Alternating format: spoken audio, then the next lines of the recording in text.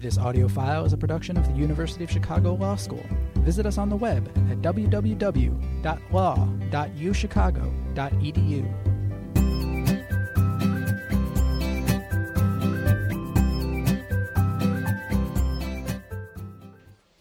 Okay, hi everybody, let's get started. My name is Omri Ben-Shahar. I'm the professor here. I teach contract law to the first years and a variety of courses on consumer protection and commercial law in addition. And today I'm going to talk to you something that does not relate to contract law. Those of you who took or are taking my contract law class might hear something different. It is part of my interest in examining the generic forms of protective laws. One of the generic forms that I've studied in the past are disclosure laws. I'm not going to talk about those today either, but we'll talk about a new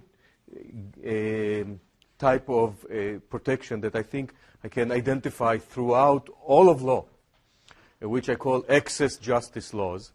And I will explain what they are, what they're trying to do, and why I think they are running into this danger zone of leading to more unintended, undesired consequences than good ones. Okay, so with that, let's understand what excess justice is. What are we talking about? And I'm going to give some definition and some examples, and we'll kind of work throughout in the next 20, 25 minutes while I speak. But you can also later on think of many other examples that would fit into this family of laws. These are rules, mandatory rules, that secure what I call equal access or open access to primary goods and to primary opportunities. You can think of them as equal opportunity laws. They also are type of excess justice laws. They are different from other mandatory laws in the sense that they don't mandate an outcome. They don't actually allocate the goods. They just give open access to everyone who wants to get a chance to enjoy these goods. And they are always justified by, and the ideal is egalitarian ideal, or can call it a progressive redistributive goal. But that's just fancy language for the idea that try to help lower income people who might otherwise, in a world in which the government does not secure their opportunity, they might be bumped out, crowded out by market forces. If things are allocated without government intervention based on prices, weak, lower-income people will be worse off than the more affluent. I'll give you really quickly many examples. We'll focus more on a few. But you can think of mandated universal access to information. These are all of disclosure laws. Say that people should always, mandatory disclosure laws require equal access to information. There is, in IP, in intellectual property, there is a very powerful social movement that's called access to knowledge that argues that restrictive property rights, like copyrights and patents, that do not allow many people, especially low-income people, the access to innovations and technologies and drugs and content that they should get. In banking law, and there is a debate over the community, for example, over the Community Reinvestment Act. This is a statute that tries to provide access to banking to the poor. And it restricts the permits and licenses to big banks and requires them, in order to qualify for their general banking, to also do some banking for the poor. Insurance and medicine, that may be a very powerful example. A lot of the Affordable Care Act is about providing access to insurance, to health care and health insurance to people. In medicine in general, in other countries where public health is not as advanced, say, as in the Western world, there are issues, there are laws that require access to medicine. Again, not counting on the markets to provide these. You can think of product safety as an access issue. Products liability guarantees to everyone minimum level of compensation and therefore safety. We can also talk about net neutrality, access to internet, not slowed or slowed down by price, by the willingness, or not provided based on willingness to pay, but based on an equal treatment of all. In Europe, there is a group, there is a very powerful social movement that's called access justice. But there they have a technical meaning.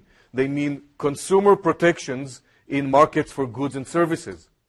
That people would have the right to withdraw, would have the right to compensation. All sorts of rights for consumers that are not mandated in the US are mandated in Europe under the deal of access justice. You can think of access to parks. That's a very long-standing tradition in many localities, that parks are open to everyone and do not charge user fees. But this is going beyond these basic ideas. Many states have what is called community preservation acts that allow states to convert private land into public land so that everyone can use it, and secure funds for this purpose of equal access. And finally, the topic that got me interested in this is what is known as access to justice. Not access justice, but access to justice. Access to courts, which is being restricted now regularly by mandatory arbitration clauses. And the access to justice movement fights for equal openness for everyone to litigation and to public courts. This is what we're talking about. And the list can be filled, the list can go on for many pages. What I'm interested in is not whether this is good or bad for business, but I'm looking only at consumers. And I'm looking only at people, asking who are the big winners from access justice and who, if there are losers. And I think that it's important to look at it as a problem of cross-subsidy. A situation in which some people subsidize others. The intended effect of the access justice laws is to create a cross-subsidy which is regarded as progressive, namely the government's budget, which is funded by taxpayers' money, which is collected from more affluent people, will subsidize programs that are largely enjoyed by poor people who then will not have to pay for them. So this will be a cross-subsidy in favor of the weak, low-income people. Think of Medicaid as access to medicine that satisfies this ideal.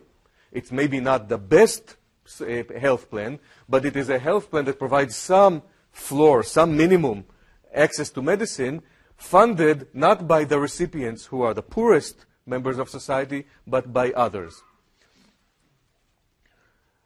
The unintended effect that I'm talking about, we'll talk about, is the opposite. That these programs actually benefit elites. And here I mean more affluent, more sophisticated. Overall, those who are less in need would be the ones who will get most of the value from the program. That is not what we wanted. And if we knew that a program accomplishes this unintended effect, we might want to scratch it or reform it or rethink it. So the question is, do many of the access policies, or all of these access policies that I've listed before, achieve the intended or the unintended effect? And in some of these areas, I'm doing some of my own empirical research to try to see if I can identify some effect. But largely, since this is an ocean of issues, I'm relying on what I can pick here and there and see what has been studied already. So start with a very simple, almost trivial, and maybe the least interesting example, the example of open space, public parks, this community preservation act that we have in many states. I'm saying that it's least important because the stakes here are not enormous. These are not major national programs in billions of dollars. These are tens, if not hundreds of millions, at most hundreds of millions of dollars in states that have enacted them. The idea here of these states, of these statutes, is that the state will provide funding, matching funds, or subsidize the locality, the municipality's program to convert private land into public use, to create green belts, to create public parks, to create affordable housing. These are expensive things. You need to buy land from landowners, from farmers in the surrounding the town. And in order to get these funds, the state will provide some subsidy to encourage this for happening. The thing is that, take for example the Massachusetts Community Preservation Act. Cities can join this, but they have to fund some of it themselves. And under the statute, the Massachusetts statute, they have to impose their own property tax surcharge on all properties, raise that money, and then the state will double it or triple it or provide some kind of matching fund. The state will provide the matching fund from a special budgetary source, which is fees imposed on deeds. Deeds are these transactions of real estate that are registered in the state registry. Every time someone comes to register a land transaction, they will have or sale of a car. They will have to pay a fee that is earmarked for to support this open space program. It turns out that, maybe not surprisingly, but definitely not what was intended, that affluent towns are the big winners. Why? Anybody can think what is the reason that only rich cities, towns in Massachusetts end up using this opportunity to get state matching funds? Well, the reason is that poor places are not willing to impose the 3% tax. And so the Newtons and Martha Vineyard, or I'm not sure, I know about Newton, I'm not sure about the other, about these islands, but are the big winners. In the places that have the highest per capita income, highest income and wealth, we see that they gain on average $127 from this program. Whereas places that are the poorest gain from the program, the benefit that they get is much smaller, if not zero. And then there is the who pays side. It turns out that the poor cities pay more than the wealthy cities because it is these urban places like Worcester where there are a lot of deeds, even when you sell a used car, you pay a tax for this. So Worcester pays but does not enjoy the benefit, whereas Newton, sprawl, doesn't have that many residents, doesn't pay that much but enjoys a big benefit. So that's not a progressive program. Okay. Another example, a few other quicker examples. Mandated benefits. These are actually very big issues, but we'll start from the Affordable Care Act that created a mandate for mental health parity. Mental health treatment should be provided the same coverage as physical health. There's a study that showed that is being done at Duke and shows that whites and affluent people take advantage 4 times more than minorities, take advantage of the mental health treatment 4 times more than minorities. If this is true, and if this is not just not something that will change over time, that means that the people who gets the advantage from this benefit, more affluent people. Another example comes from exam accommodations. So federal law requires that students with disabilities, for example, high school students with disabilities, will be given more exam time. You have to be diagnosed with a disability in order to get that. Well, it turns out that, and this is census data for federal census, but I'm applying it to Illinois, 1% of students in Illinois get the accommodation, but 5% of students in Chicago's wealthiest suburbs get this accommodation. And in the poor areas, the rate is 5% lower than the national average. So this is a great discrepancy. Districts with the highest rate of exam accommodations are mostly white. Districts with the lowest rate are mostly poor non-white.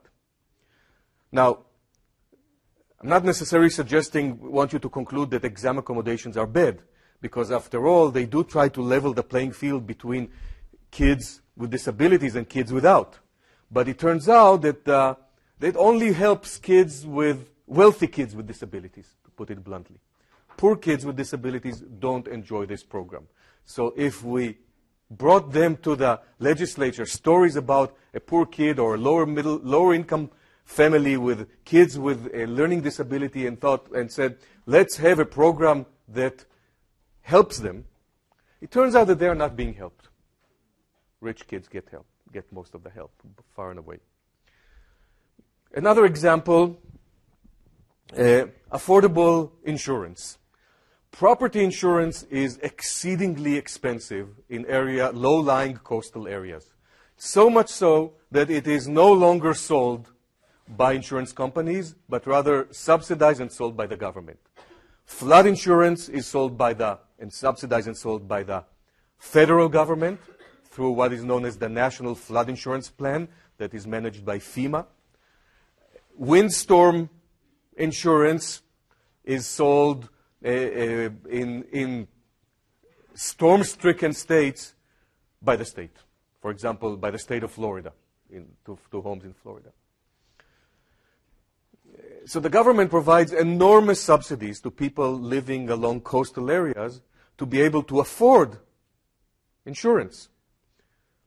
It could be the difference between paying $500 a year and $5,000 a year for insurance if it were truly based on the risk, as insurance companies would charge them. Why are the government, in debating over these subsidies, representatives invoke the progressive ideal, right? Moral duty to the poorest people and working people and lower middle income people. Anything but the elite. In a recent reform of the subsidy law, another senator said, these are subsidies for people who are doing everything they can to put food on the table. We won't deny them food on the table. Well, this is kind of surprising because you would have thought that people that live close to the water are more affluent, all else equal. Granted, there are people in some parishes in Louisiana that lie close to the Mississippi, get flooded, very poor, have lived there for a long time, and we want to support them. But by and large, if you drive in any community that has been developed in the last 50 years and look at the places that are close to the water, there is an enormous premium on price. Double and triple sometimes the price relative to a few blocks away. So it's the rich that are at the forefront that, get the storm surge from hurricanes and severe weather.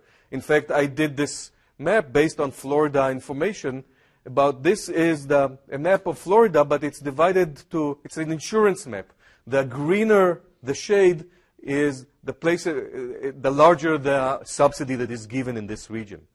Not surprising, you see the very dark green are along the coast. That's where the state subsidizes a lot. And, you see the red dots are areas that are the filthy rich. And the blue dots are poor, the poorest areas. And the poor dots are lying in mostly inland where they get no subsidy, and the rich get the nice dark green money. In fact, the quantitative research that I did shows that a 1% increase in wealth in Florida is associated with more than 1% increase in the subsidy that you get. So people who are twice as wealthy get twice as much money from the state in this program. This was, by the way, 2 years ago, the federal government, after Superstorm Sandy, tried to reform this because it seemed to be, not because of the redistributive effect that we just talked about. Nobody thinks about that. But because of the big cost to the government. The FEMA, the program, had a $24 billion deficit.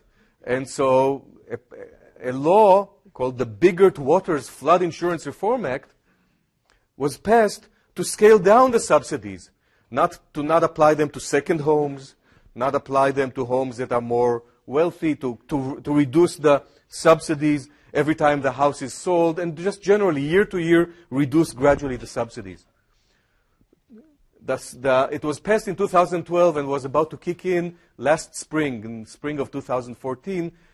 A few days before it was to come into action, to become a law, insurance companies and the state insurers were already sending the new premiums to people, and everybody was calling their Congress, the representatives, and sure enough, the Home Flood Insurance Affordability Act of 2014 was passed to undo almost completely, in any meaningful effect, the Biggert Waters Act, and even Representative Maxine Waters voted for it, to revoke her own law. Representative Biggert was no longer in Congress. But it is the subsidy, the ideal of this subsidy, helping people afford. And you can read, and I had a research assistant read the congressional record for me. Every congressperson gets on a podium and talks about those statements that we saw. Affordability, lower income people put food on the table. Both these and ours. It is, as we see, it is a myth. This is not to make anything affordable. It is a great gift to the affluent homeowners in coastal areas. There are many more examples. I'm not going to go into detail.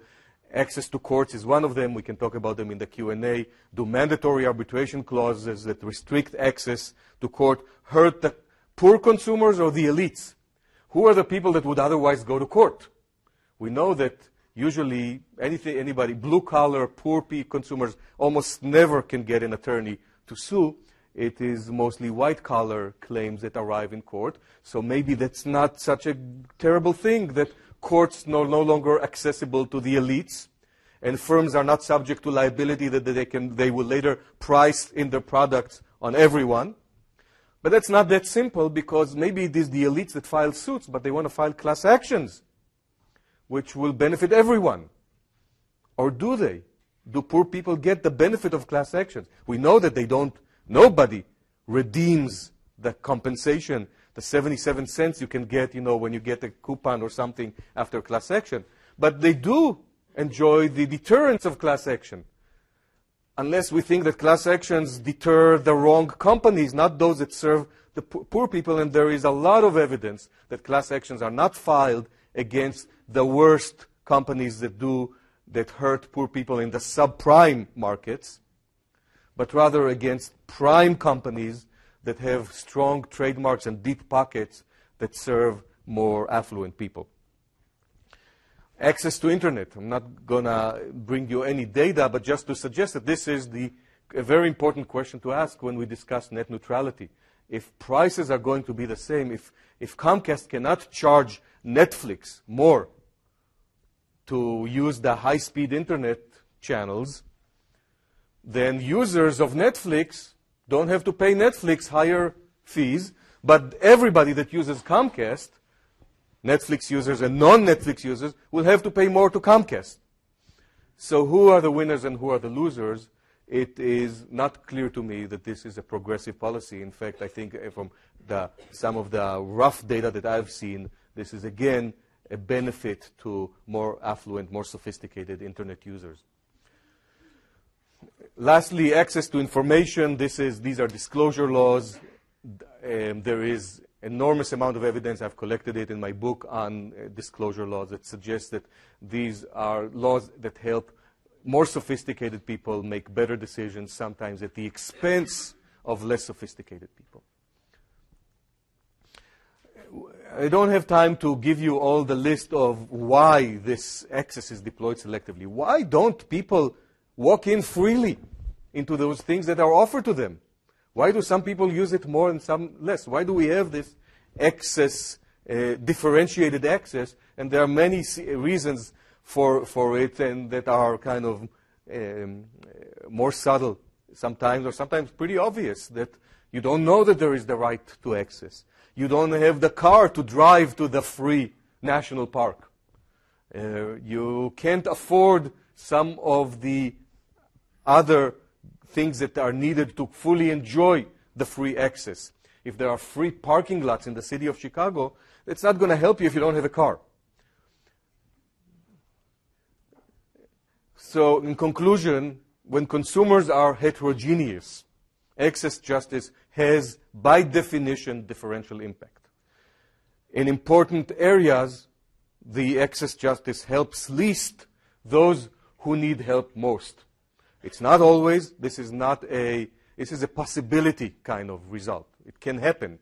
And the question that needs to be asked is, when does it happen? I gave you examples when it happens, and any excess justice law must satisfy the burden of proving that it is not regressive. What can we do instead? This is also something we can discuss, but we can use, instead of excess justice kind of equal opportunity laws, we can use direct subsidies to the needy. Just this weekend, I saw a program in Seattle of pricing bus and train tickets based on income. It's not equal access to everyone, free open buses to everyone, only to the poor that get their little Ventra cards or whatever they are pre-screened for the discount based on their income. So I will end with this, like a French intellectual, which I am not, with a phrase in French by Anatole France that I think captures a lot of this idea. So the translation is that the law, in its majestic equality, forbids the rich as well as the poor to sleep under bridges, to beg in the streets, or to steal bread. Let's hear what you think.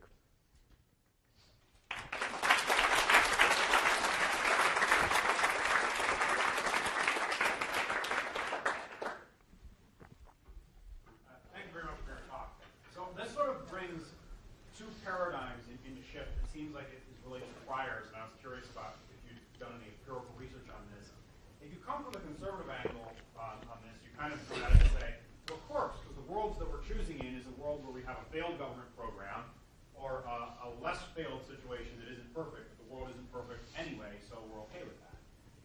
I think the progressive side would say, well, each of these examples you give, there's some really big flaw in it, and we could do better. Like we were choosing between the world in which we have failed government programs or successful government programs. And I'm curious if your conclusion is that there's something systemic about access justice, or if it really just is subject to something like these programs have been captured by the rich and powerful because they were implemented poorly, or they were, just a populist appeal by politicians in order to get reelected. Oh, there's so much in your question. I think it's a fabulous question, and I think that let's first say. So let's discuss a few things here. Is this talk right or left? Is this Republican or Democrat? You have to ask yourself: do I agree with it or disagree? I need to know how to. I think it's neither. I think there's nothing normative here. This is a descriptive talk. It says that there are intended consequences and they are not reached. They're not accomplished. It's just a prediction of what will happen. Now you might say, good that it's not reached because, hey, we hate government programs in the first place and when they fail, let's get rid of them all. Or we say, bad that it's not reached because we do want to help low-income people and we have to figure out how to do that. So it can inform a normative discussion.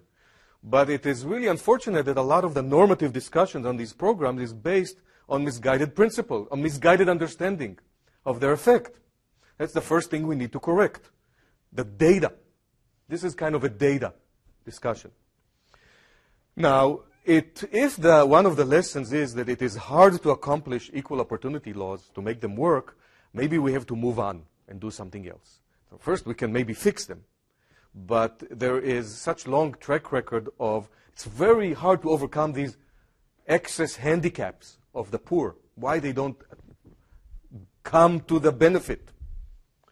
That maybe something else that there are other ways to do it. So I gave the example of Seattle, but there's the more general statement would be, if you want to help people and do something redistributive, don't give it in kind, give it in money. I don't know that I subscribe to that. I think that there is value in society to securing things for people, not just their net wealth or income. I think that in making the, let's say, American with Disabilities Act that requires accommodations for people with disability that could be incredibly expensive. It could cost $2 million to put in, an elevator going down 5 stairs. Give the money to the one handicapped person in the building. They'll be much happier than this elevator. Do it with money.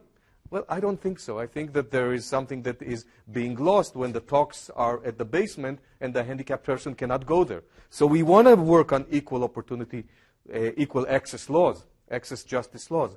But, we want to make sure that they are targeting the people that we wanted to target.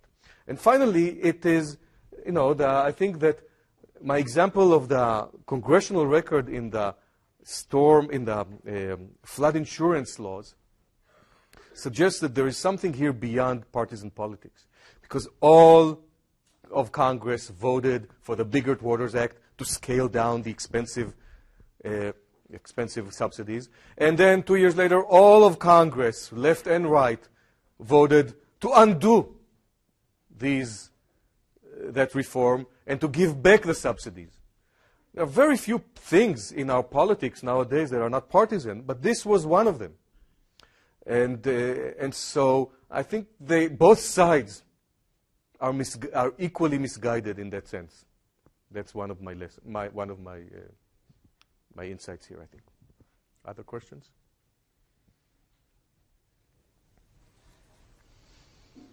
Yes. Is it possible that no matter what, when you try and help people, there's going to be capture and rent seeking, so people are going to extract some payment? And even if you switch to income, no one thinks that the tax code is perfect, right? Like there are loopholes, carried interest.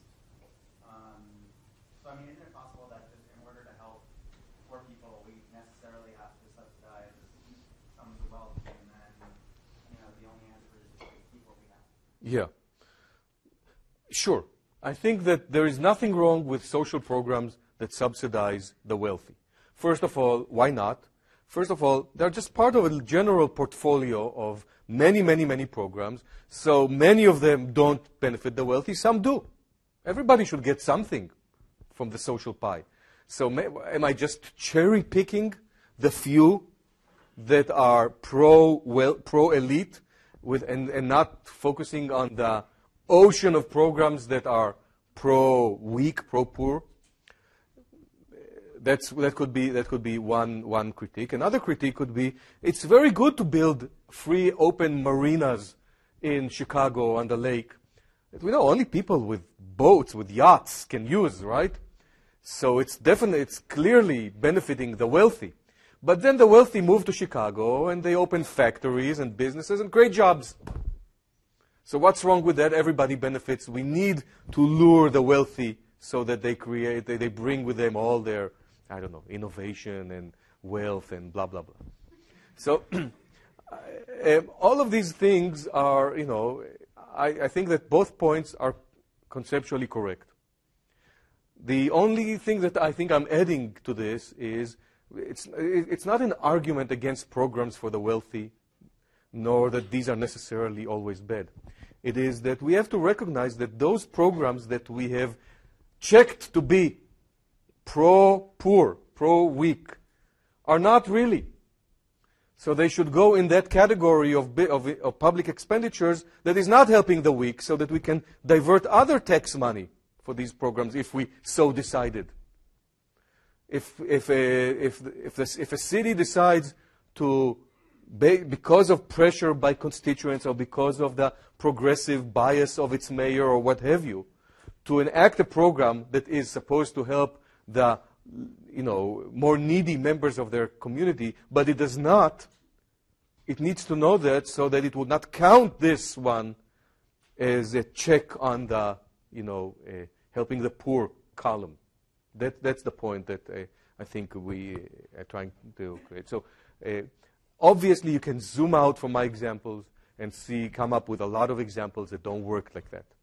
Public schools in Chicago are financed mostly by tax-paying residents of Cook County, which are not poor people. And the public schools are mostly, if not primarily, attended by poor people.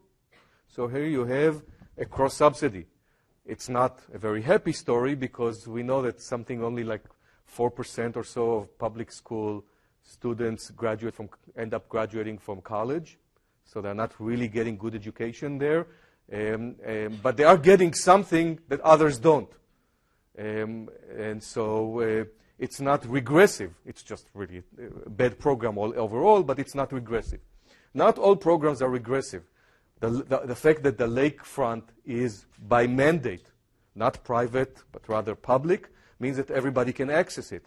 Although my wife works with kids in the Englewood School, which is just a few blocks away from here, and some of them have never been to the lake. Why? Well, they know it's there, but they don't have any way to get there. It's 4 miles, 3 or 4 miles from the lake. No, they don't have cars, don't have the safety to get there. So again, you see these kind of, that you're not part of a network that enjoys access, you're going to be handicapped in that sense.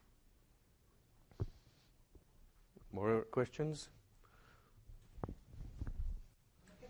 Is it really the case that access justice laws are necessarily to help the poor? I mean, when we talk about roads or even public transport, education, I mean, a lot of this just seems to be helping maybe the middle class, and not really the very poor. It's really just the middle group that you're trying to increase. So maybe you're just trying to increase as many people as you want to, regardless of whether they're poor or not.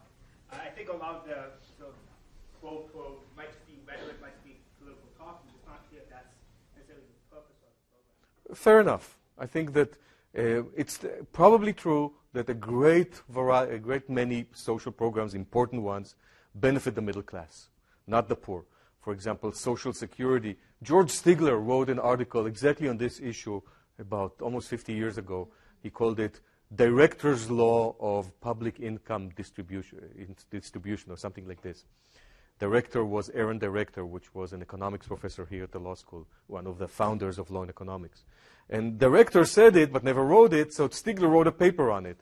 Director said that, public programs, public expenditures always benefit the middle class, and gave examples of expenditures, the tax deduction for charitable contributions to religious organizations. Said these benefit largely the middle class. They had data then. I don't know if it's still true today.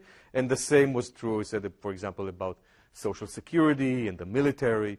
All of this is a little outdated, the data that was relied on. But that was the idea, and I think that there is a lot of truth in it.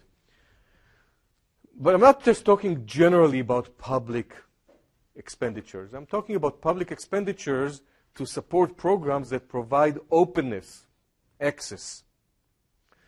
Not necessarily jobs, but this kind of idea that features that features much in the way we justify laws in law school, rather than the way it is justified in public policy schools. That we think about the rationale of the law as supported by a distributive ideal, and we kind of brandish the fact that it will move towards the weak. Now, it could be that it's just a rhetorical move, but I'm not sure that it is meant just as a rhetorical move. I think that I don't know what the lawmakers in the Flood Insurance Act really thought when they, one after another, marched and said, look at these low-income people that are working hard and can't afford flood insurance. They probably got phone calls from some of their donors or some of their more wealthy constituents that said, that's crazy. I'm going to have to pay $20,000 insurance on my mansion. But they also, probably had a true conviction that it is going to affect weaker populations, and invoke that as a rationale. Think, for example, I have had this debate with many people, including some colleagues and students. They tell me they hate Chicago's new parking prices. Many of you haven't lived in Chicago long enough to remember that just a few years ago, parking in the street of Chicago would cost 75 cents or $1 an hour everywhere. Long way from the $6 an hour in the Loop, right, or $4 in the South Loop in downtown, an hour. So this kind of feels like, we're being ripped off. Now, granted, there is some complication here. This is money that goes to a private company that now owns the rights to charge, but supposedly it was amortized into the price that the company paid initially to the city of Chicago, is this: who gets hurt by that? Well, first of all, half of Chicago residents, the poorest half, don't have cars. So they are not hurt by that. And so it is only people that have cars in the first place that will have to pay more. And among those that have cars, there is going to be a regressive effect. Wealthier people can afford it. They are happy to now have open spots and pay the prices, the higher prices, whereas true middle-income people are going to struggle with that. So this is not a program that benefits middle income. It's not a program that benefits lower income. It doesn't affect lower income. And it probably benefits the wealthy. So you can see why some people resent that. This is the kind of analysis that I think needs to be done on every program, to think about consumers not as homogeneous group, but ask who is going to be benefiting based on who has more of the access to the program. Yes? I agree with most of your statements and arguments, but I wonder whether you overstate some of the problems. Because as you see that, for example, the poor pay less tax than the rich. So the cost subsidy as in some program maybe not as severe as you stated. And of course, there are some cost subsidies. For example, the federal government support the coastal residents in Florida. That's the inland residents cost subsidy, the coastal subsidy. But maybe some areas are not so severe as this. So maybe in essence, the problem is how to price public goods and how to collect money to provide public goods. Very good. I think that to say that a program is regressive can mean two things. It can mean something weak and something very strong. I think most of my examples meant to say something more weak rather than the strong version, but some of them apply to the strong version. What is the weak version? The weak version has to do with the question, how are the benefits distributed? If they are distributed more to the wealthy, to the elite, I call this regressive in the weak sense. Regressive in the strong sense, much more troubling, is if not only are they enjoyed more by the wealthy, but they are paid more by the poor. So they overall increase, rather than reduce, the level of income inequality. For that to happen, we have to show that the poor are not only denied effective access, which we can see that happening in many contexts, but that they are paying. Well, we know that poor people don't pay taxes, not as much. So there must be some implicit way in which they are paying. They're paying in several ways. First of all, in the context in which the cost is rolled into market prices. Everybody pays the same market price, for example, in insurance. Then we can have a strong form of regressive redistribution. It is also troubling in the sense that if the government uses tax money, the budget, to fund the program, tax money not paid for by the poor, to fund a program that benefits the wealthy, this is money that cannot be used for other things. So the alternative user who is being denied the benefit of tax money because it was channeled to this program rather to another, is the one who in effect is funding it. If we say let's not have programs of Head Start or subsidies to low-income daycare centers, but instead let's have another program that supposedly creates open access in the inner city, but that is not accessed equally by poor residents, then we have, I think, a strong form of regressive redistribution. My question is a little bit general, so I want to know how do you think that, how do we differentiate this world of law and economics with what you said with public policies and how it's. I mean, like, real law economics is fun, but you see, this is like we are doing policy making, right? So how to truly differentiate law and economics and public policy study, especially with this kind of academic study. Look, I think that this is not law and economics. This is public policy. I think that when we think about policies, forget about public policy. We think about laws.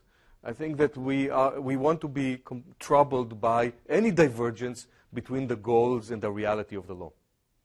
And that once we figure out that there is a divergence, we want to reconsider the law. I'll give you an example what I mean. So there are all these laws, call them public policy, call them laws, from the area of disclosure that require hospital to post health report cards. Hospital report cards is a form of disclosure regime in which they report all sorts of aspects of the quality of care, including the safety of care. They have to list the different categories of treatments that they provide in the hospital and the fatality rates that they have incurred. There are several different states have different websites and different report cards, but they are basically on the row column. You have a list of the treatments, and on the columns you have different measures of equality, and you can see hospital after hospital what do they get, and choose supposedly the hospitals with the higher rating. It's just like using ratings for restaurants or for other things.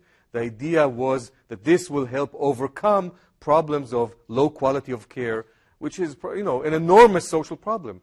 Tens of thousands of people die annually, at the very least, because of poor care.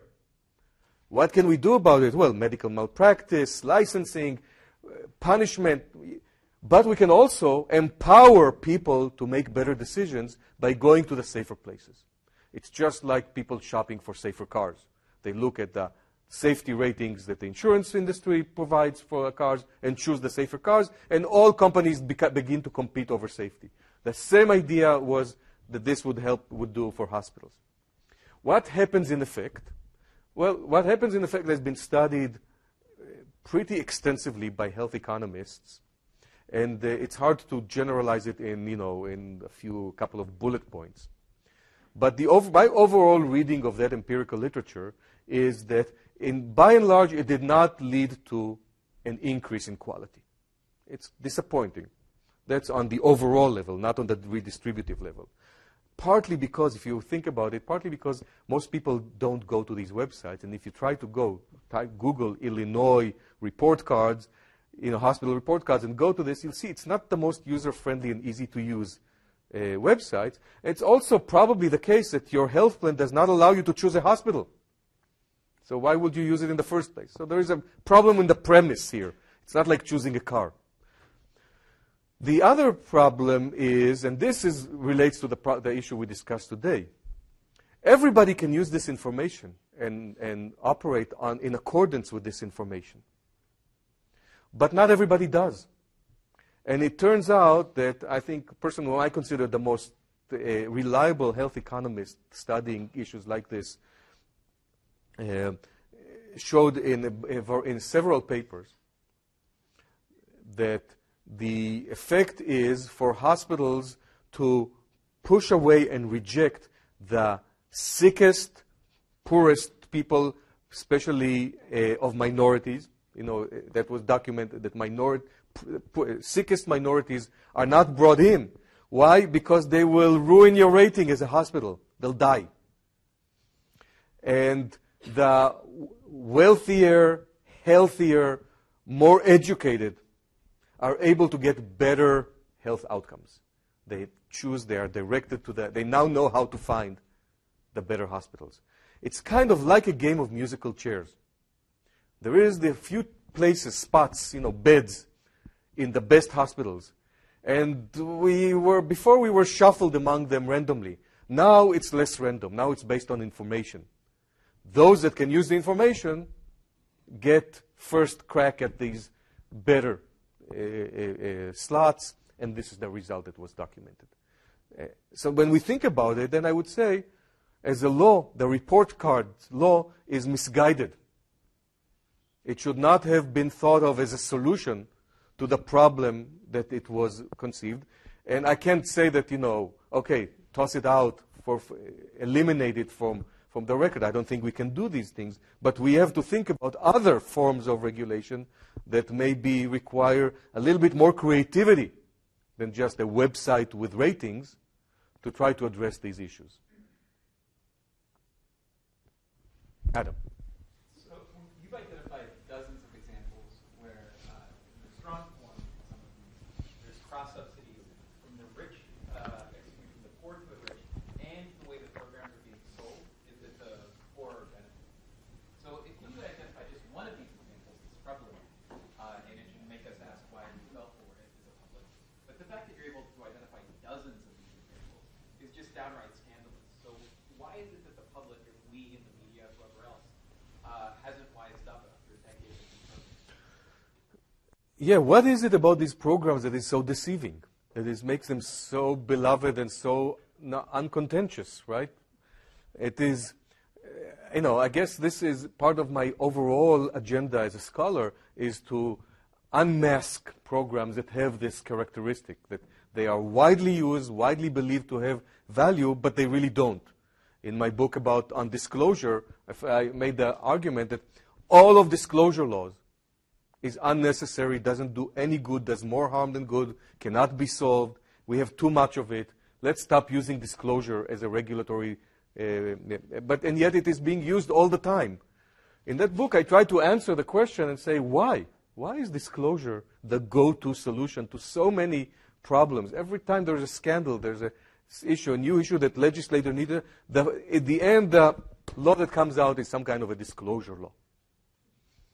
Well, it turned out that those are very easy to agree on. One of the things I did in the disclosure book to try to document this claim is to look at disclosure laws that have passed and ask at what majorities. And it was striking when I, with research assistants, started going statute after statute. 0 or close to 0 opposition. Even in the healthcare reform, Obamacare, one of the most partisan and contentious issues in the history of politics, there was an element in the act that had to do with disclosure, the sunlight law, where doctors have to disclose conflicts of interests. That passed, with bipartisan support, 0 opposition. So I think that some laws that represent a compromise have a great success rate. And these are usually laws that require some kind of strong rhetorical statement with fairly little practical effect. They don't require budgets, and they do not undermine the right business. They do not kind of bring out business interests to block these laws. Now, how much does that explain the success of laws in the excess justice area? I think to some, but not a lot. I think we should look for a political explanation, although I'm not sure I know what it is. Business interests, many strong business interests, Google, even Google, definitely Comcast, Verizon, and AT&T tried to block the net neutrality rules, but they were unable to do so. I think that even in that context, I never heard any side argue that these rules, and bring data, that these rules that try to guarantee equal access will actually hurt middle income and lower middle income users at the expense of upper middle income heaviest users. I don't know if that's true. Maybe there is no such data. But they didn't try to bring that redistribution card. So I guess I'm kind of walking around Adam's question, and I'm not sure I know how to answer this puzzle. Why does something with such common unintended consequence never gets evaluated, at least in this context? Do you have any suggestions?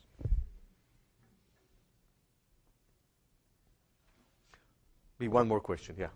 I mean, relating to that point, if that's the case, maybe that result itself is not unintended. It may be intended by the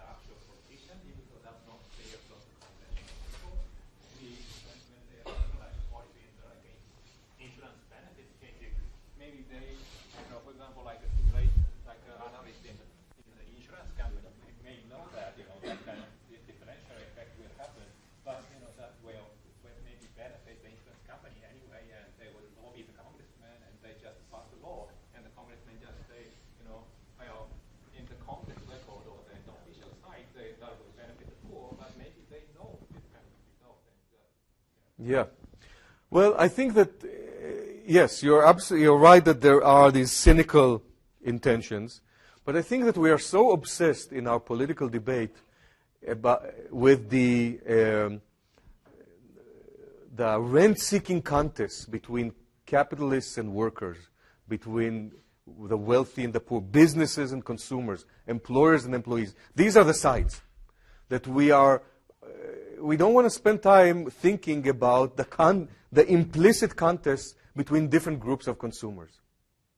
When some consumers win a lawsuit, a class action lawsuit, I want to think not whether I as a consumer I shouldn't be thinking that I as a consumer should be happy because the business side lost.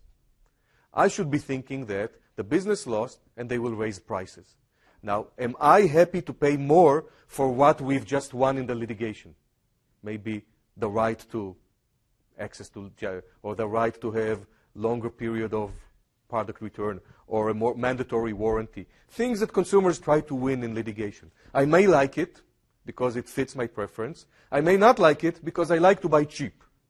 But we differ on that. Some people buy at TJ Maxx and Filene's basement, and others walk across the street to Neiman Marcus.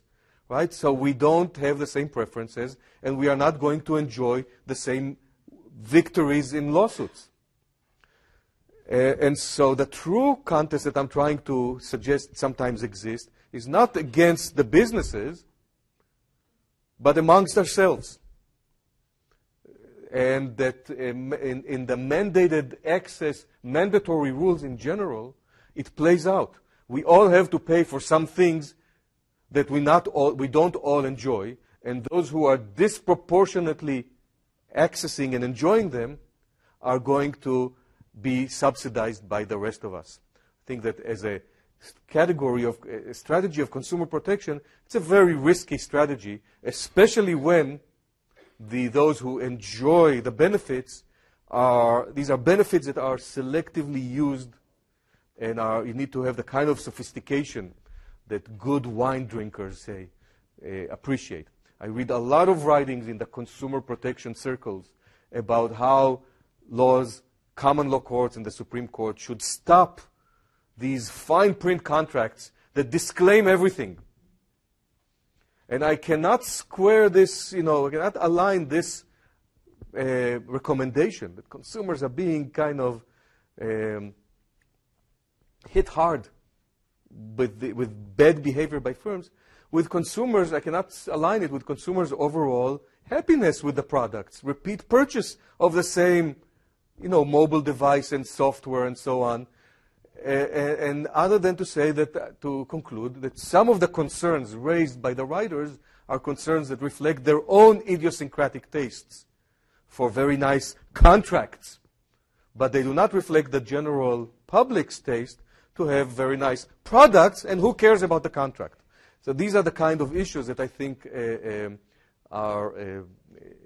explain why also these debates don't focus on the redistributive element. Okay, thank you very much.